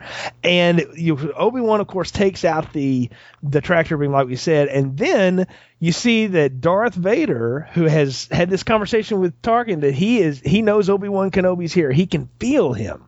And it's like, okay, so these old Jedis apparently can kind of sense each other. They're Spider-Man or something. I don't know. But then he meets him in the hallway, and they go for the sword fight. And I mean, I remember seeing this as a kid going, that may be the coolest thing I've ever seen in my life. And at that point, it probably was. The lightsaber duel of Obi-Wan and Darth Vader is a very cool scene. And you see why it drags all the stormtroopers over there, because, Kurt, you went to school. When people got in a fight, everybody dropped what they were doing to go watch that, right? And I'm like, yeah, I totally buy that. That's a great distraction by Obi-Wan there.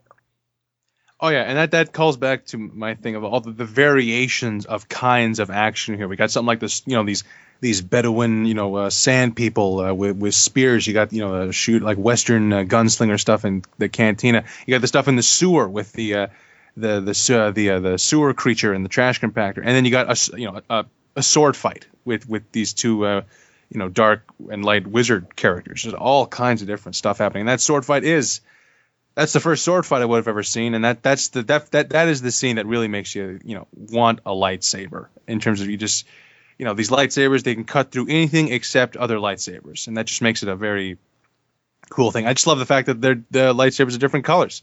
Yeah, and you can tell a bad guy if the guy's got a red lightsaber, he's the bad guy. Any other color, they're the good guy. Yeah, it's a great moment, and it's good character notation. Again, you're seeing these really old men, if you want to say it, go at each other, but they're fighting again. Obi-Wan already set it up. It was a weapon from a more elegant age, right? And he's setting that up again, that these guys, that they're not just swinging and hacking at each other with it. They're almost in like a fencing match or something. If you've ever watched any of that, it's really cool to think about and to see that play out. And you see that it's also part of a larger plan, because Kenobi is trying to give a distraction so the rest of his crew can get back on the Falcon and get out of there, right? And part of his plan is he's going to sacrifice himself. And he drops that line, if you strike me down, I'll be more powerful than you ever knew. And like from that moment on, like, now watching this, I'm like, he is going to totally let this guy kill him for the good of something else.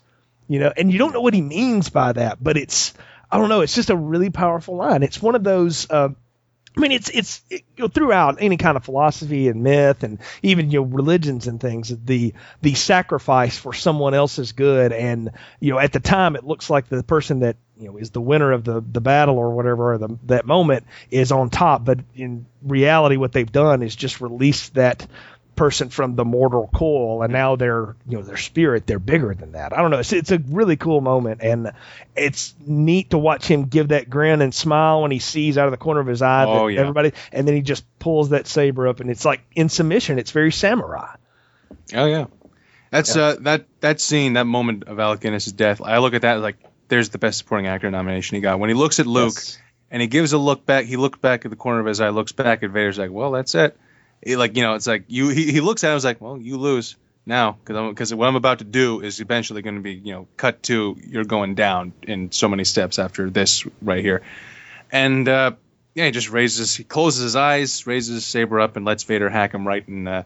He doesn't hack him in half. He just apparently, I don't know. I've heard people describe that as that's a force thing that Obi-Wan did. He literally, dissipated his own body or something. Yeah, it would have been pretty gory if he just sliced him in half, Cantina style. Exactly. Yeah, I agree, and I think that's part of the reason it's done that way. But it's also to play for what we'll hear later is his voiceover, as he's telling Luke, use the Force, as he's in the trench fight and stuff. But it's a great moment. It's such a powerful moment, and you're right. It's accented again by a great moment in the score. It's just that you have this bombastic banging score, and then all of a sudden just this little moment just to kind of lighten it up for a second when you realize this guy's making the sacrifice. And I also love, knowing the story, you look at that look he gives Luke, and then he gives that look to Vader, and you're right, it's like, okay, you win now, but you're about to lose huge. And it's also like, okay, old friend, this one's yours. Because he's already set up that these two know each other. We will learn more about what that relationship really was throughout all of these films, but all we know at this point is that this is the guy that murdered his good friend, Anakin. And he's going to let him strike him down, too, because it's for the greater good. And, of course, they escape as part of that. And I don't know. I like the little slowdown moment there on the ship when Leia goes over to Luke. You realize Leia had never met Obi-Wan Kenobi. She never talked to him. She never got to tell him what she wanted to tell him to help in the fight. And, presumably she says, you've served with my father in the Clone Wars, that, she was going with a message from said father to him. So, knowing where the story goes, it would have been interesting to see what she would have said to him if she could have ever met him, but she never meets him. And I don't know, it's a cool moment. It is like Obi-Wan dying. That is a powerful, in terms like for me, I mean, some people they're like, they always have a defining childhood screen death, whether it's Bambi's mom or Simba's dad. For me, it was Obi-Wan, because it was, what was it? It was Billy Boyd talking about when Gandalf died in Lord of the Rings, talking about how that death, it's like Gandalf was like, he's like an uncle or your dad, that thing of like, well, like no matter what happens, if he's there, nothing too bad can happen. So when he goes, it's like, oh, no. It's like, and I'm not going to spoil Game of Thrones on this one, but there's moments on Game of Thrones where like a certain character dies and it's like, oh man, then this is not good. So Obi-Wan dying, that was always devastating watching that. And yeah, Luke, just I can't believe he's gone. Very great acting there on part of Mark Hamill and Carrie Fisher, because you feel it when Obi-Wan's gone. I agree, and I would just say this: if they were to recast this Star Wars right now, I demand that Sean Bean play Obi-Wan Kenobi. I'm just going to say it, all right, because it would be perfect. So, but no, they escape and they get back to the Rebel base, and then we get this, the great briefing, right? And I'll just always remember thinking, man, they're using a computer to like show the battle sequence. Cool, like how cheesy is that little thing, man? Like you could create that in an afternoon on your iPad if you wanted to now, but at the time, that looked awesome, right? And it also is, again, it's a ton of exposition, but you lay out so much character stuff in there. It's like, you gotta, we're gonna fly down this trench because a big assault won't do anything against this space station, but they got this trench and they got this one hole here that they didn't pay to cover up, and it goes right to the reactor. So we're gonna shoot something at that, and everybody's like, "Are you crazy? You can't hit anything 2 meters." And you hear Luke go, "Bah! I used to shoot unknown critter back home like that." I'm like, "Oh, so okay, Luke just likes to fly around the canyon shooting people, or shooting things, But again, I'm as a kid who grew up in the woods hunting things like that, it made total sense. It's like, yeah, I guess that's kind of what he would do for fun because I saw Tatooine, it didn't look like a real happening place. So, but I love the whole briefing and how it all breaks down, and you then remove the guy who'd stolen the show at this point, right? Han Solo's like, I got my money, I'm bugging out, I'm done. Yeah. It makes you hate him for a minute. For a brief second, you're like, oh, man, what a dick. He's really going to back out right when he's needed the most. However, of course, without that moment, it doesn't make, the payoff of that moment one of the best, surprise payoff moments in movie history. Oh, you talking about the best 16 seconds of the entire series? So we'll get there. So yes, I agree. But it does set it up. But I love how he doesn't know Luke from anything, but what does he say to him? And they fought off some Imperial, fighters and stuff, and together he's like, hey man, you're pretty good in a fight. Why don't you come with me? I could use you. It's like, hey, come join me and Chewie, and we'll go, pay off some debts with this, and then we'll have some real fun smuggling stuff. So I love that he got that lightsaber. Yeah, that lightsaber, that should come in handy. Yeah. You seem to be pretty good with this Force business, so little religion never hurt anybody. So why don't you come on? I love that bit though. But I love that the plan here, and it's one of the additions to the special edition. In the original, all the X-wings are lined up together, perfect. And then they start falling out and all this. And then in the special edition, the redone, they're staggered because if you know anything about any kind of flying battle, it doesn't matter what you're doing, getting in the way of something's exhaust in front of you is a bad thing. Yeah. So everybody staggers.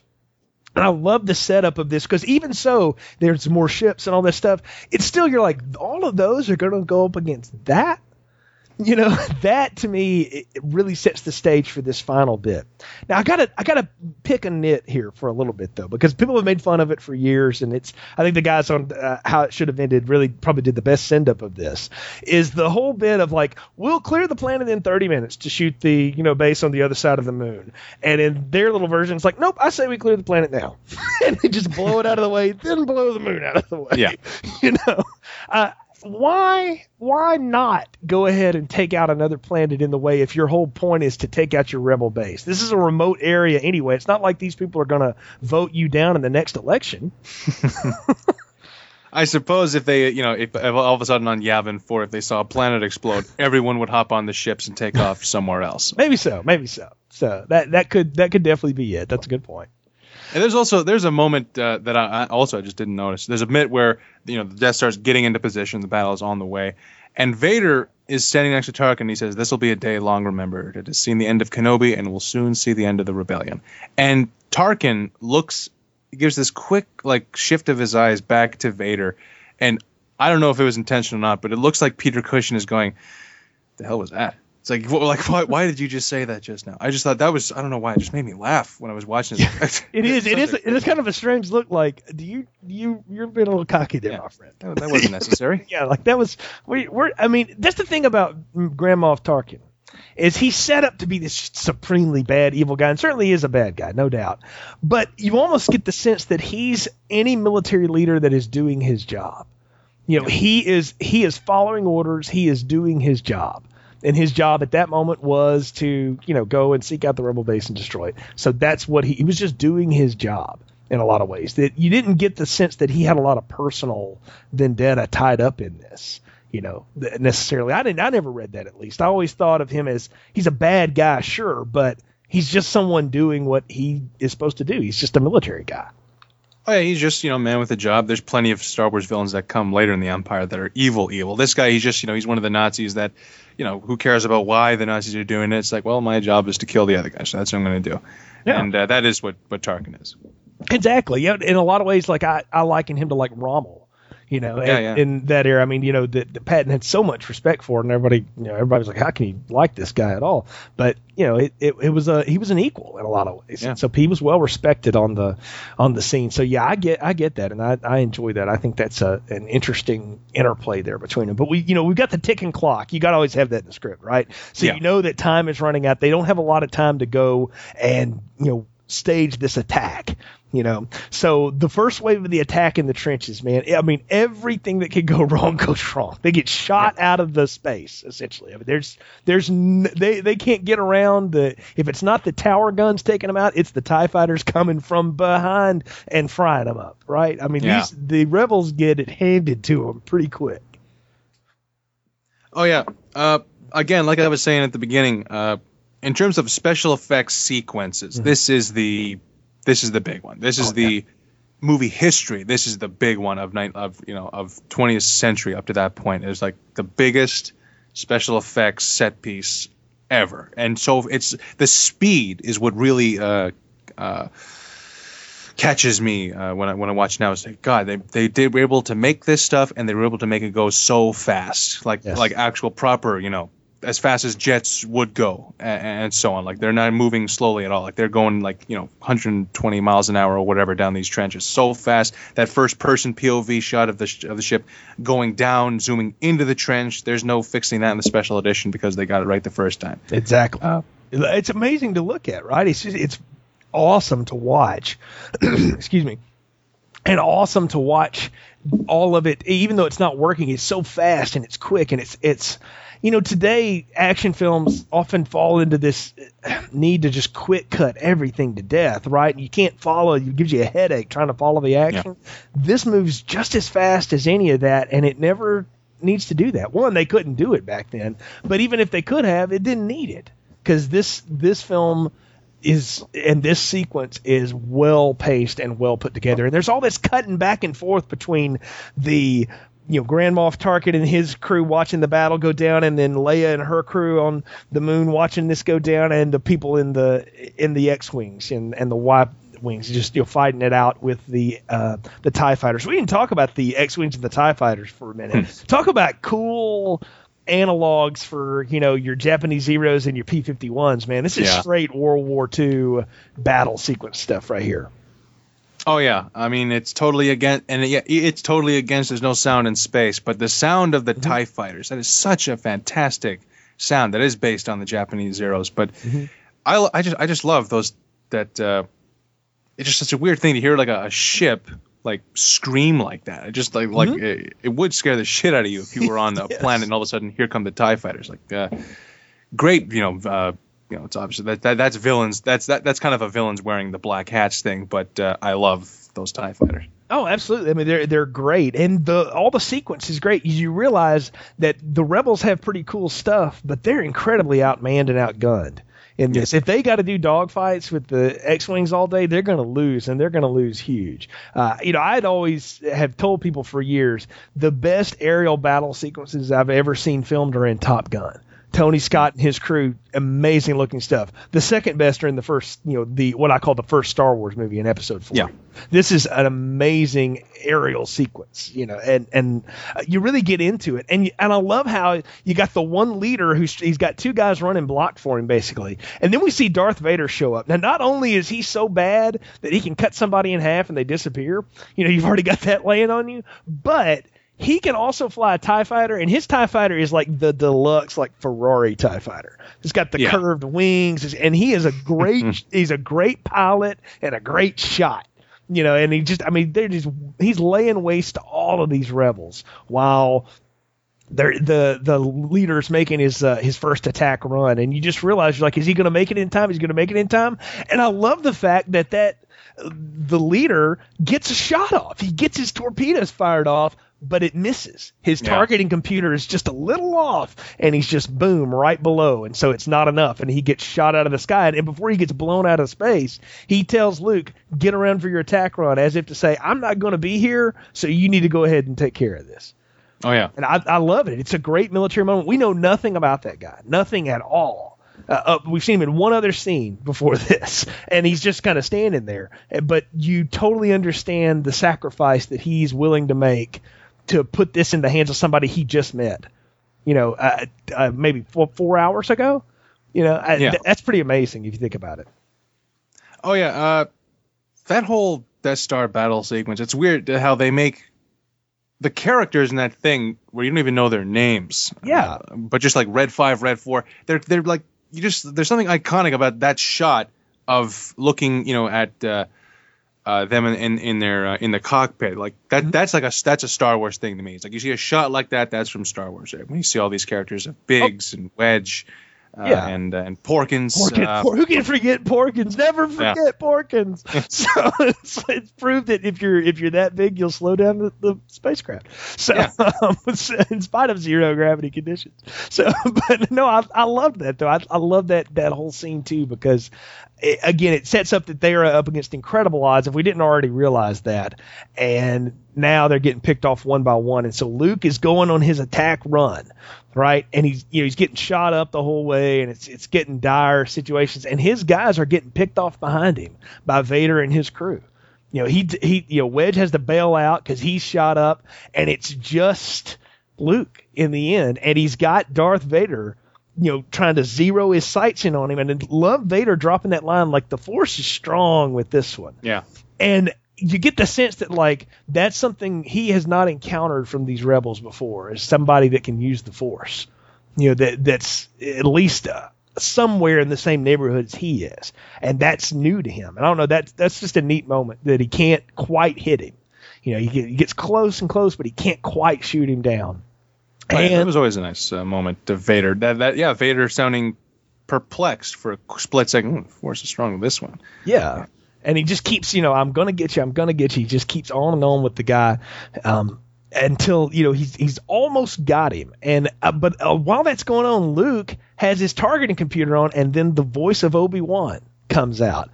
Use the Force, Luke. Use the Force. And the whole idea of you don't need the technology. Just go with your gut, and you'll find your way through this thing.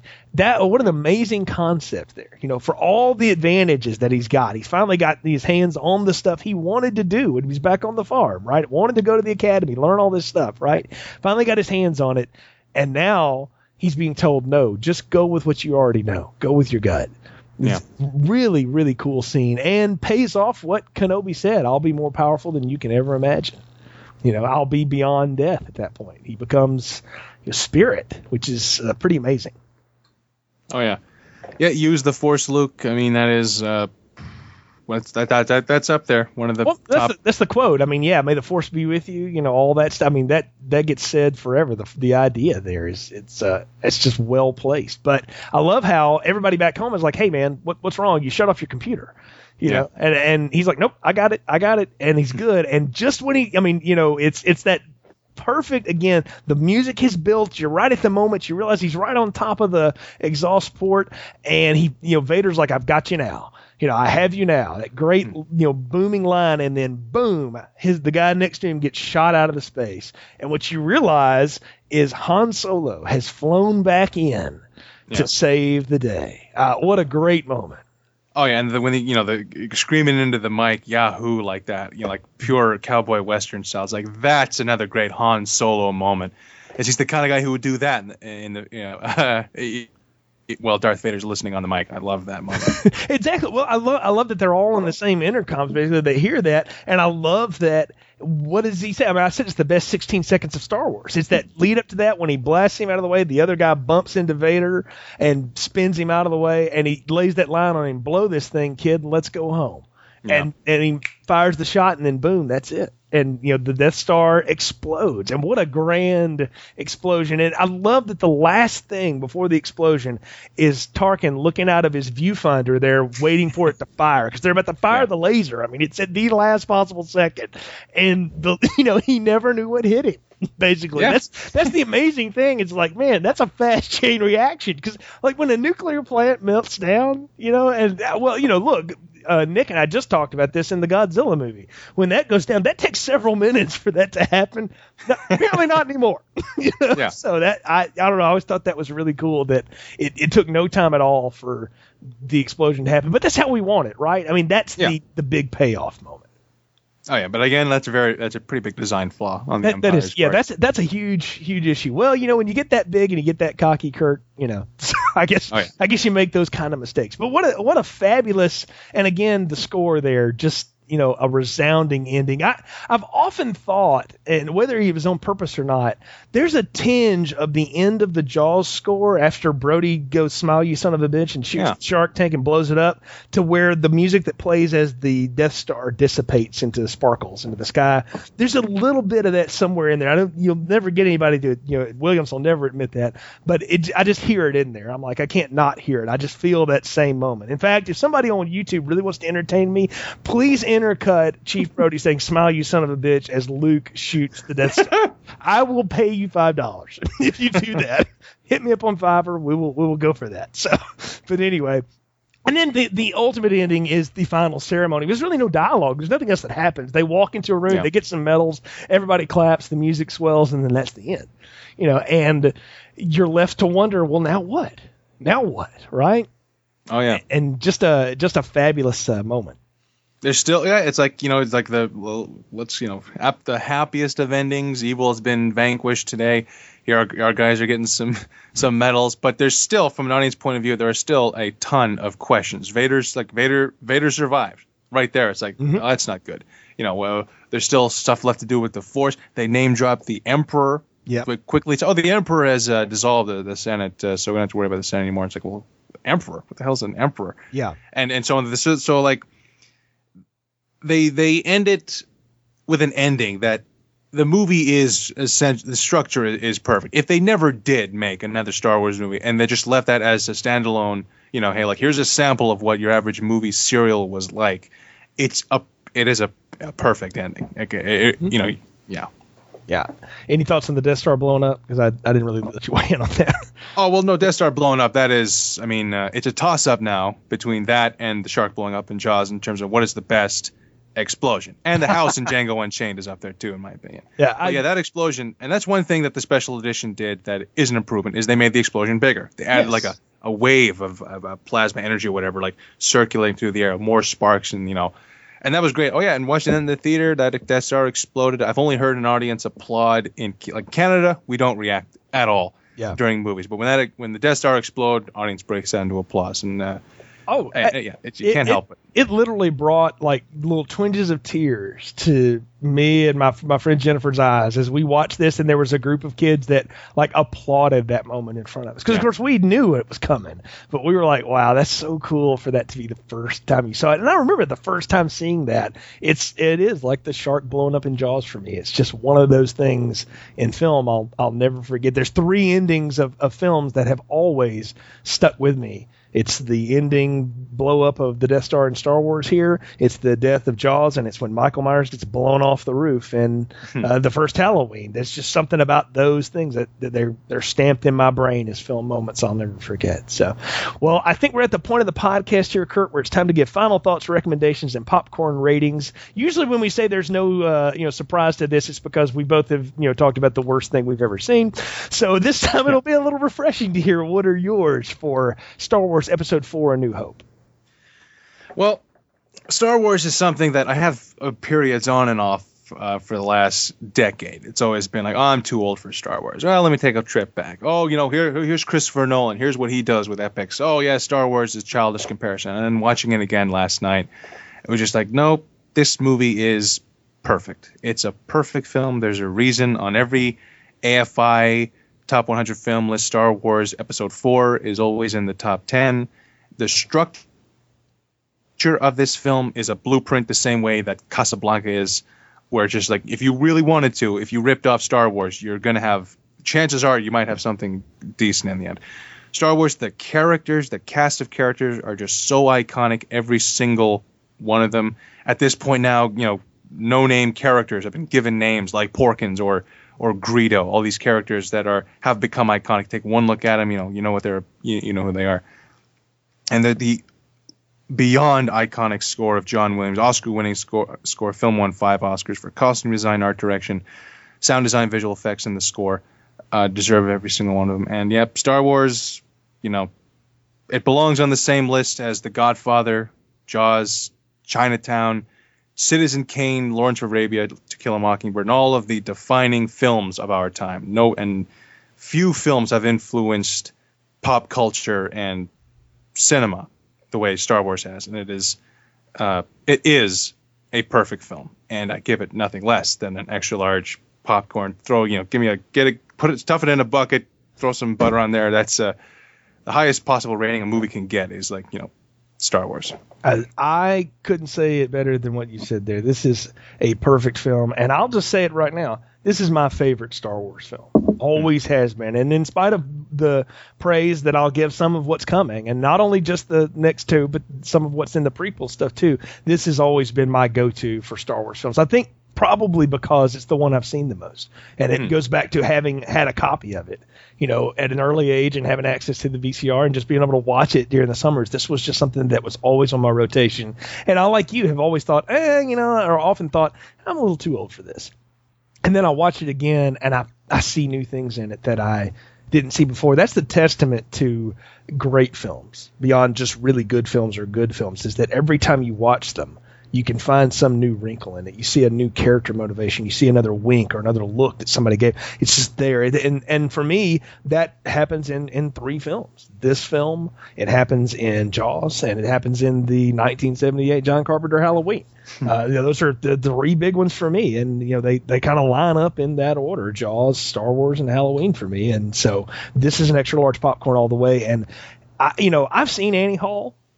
And I think it's a pretty good movie. How this, again, the Academy sometimes in its biases, if this, I'm so glad that finally the Return of the King won, Best Picture. But I so wish, if any of them deserved it, this film certainly did in the 50th Academy Awards. It's one of those great Oscar slights that I'll always bring up when people want to have that conversation. I'm like, yeah, Star Wars should have won, because there was no film like this of its time, and it changed the way films were made forever. Well, I happen to love Annie Hall a lot. I'm a big fan of that, and that always was the thing with me. Is like I had never seen Annie Hall. It's like, how do they give Annie Hall Best Picture over Star Wars? I eventually saw Annie Hall. It's like, I can see why. Yeah, you watch it and you see, it's like, it's pretty amazing. So it's hard. It's hard to deny it, but people make I've heard this a ton of times. It's like, does anyone even remember that Dances with Wolves beat Goodfellas for Best Picture? What film has stood the test of time more? Ordinary People or Raging Bull? Which film do they remember more? And obviously Annie Hall is a Woody Allen film that'll last forever. But yeah, Star Wars, whether it won an Oscar or not, it won in terms of being a film that will hopefully still be around in another 100 years. Yeah, well, and that's funny that you mentioned that, hopefully, bit, because now that Disney, of course, owns Lucasfilm, they've already put out the Blu-rays of these, and it's the special editions, but they're talking about putting out Blu-rays of the original theatrical of the original trilogy again, sometime, probably when that new one comes out in 2015. So, which we didn't say it at the top. That's also the other reason to do this. You can set up for a series that's coming out next month, but why do that when you can, set up for one that's coming out in a year and a half? So. Yeah. We'll promise at some point that we will get to that one when it comes out. So, but we got 5 other ones to go here, Kurt, and I'm looking forward to delving into the rest of these films with you, because, like I said, I haven't visited them as much as I have this installment here. This is the one that I've watched the most, so it'll be fun to go back and watch what's coming up next for us here on Filmstrip. Folks, thank you again for joining us on this episode of our podcast. You can find more episodes on our website, continuousplaypodcast.com/movies. You can also find a link there to our Facebook and Twitter accounts. Hook up with us on social media, and if you get a chance, leave us a review on iTunes. And on the Continuous Play homepage, you can find a link to the Art of Slaying, the Buffy the Vampire Slayer 7-season retrospective that's out there, and also a link to the Fabish Factor. Kurt can tell you a little bit about that.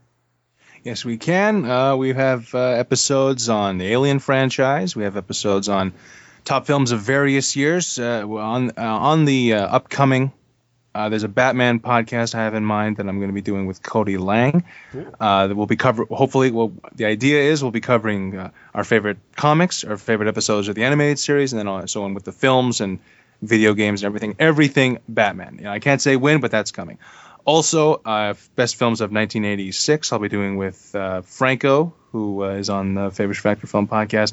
And Game of Thrones Season 3 is on the way. Yes. Absolutely. Just waiting for scheduling to come together. But that show is coming, and that's going to be a long one, I can tell you that. Oh, yeah. Lots to say about that. Fun shows all around, folks. We appreciate all of your support and encourage you to join us and let us know what you think along the way. Until next time, for Kurt, I'm Jay. Thanks for listening to Film Strip. Thank you for listening to our Star Wars retrospective series. May the Force be with you.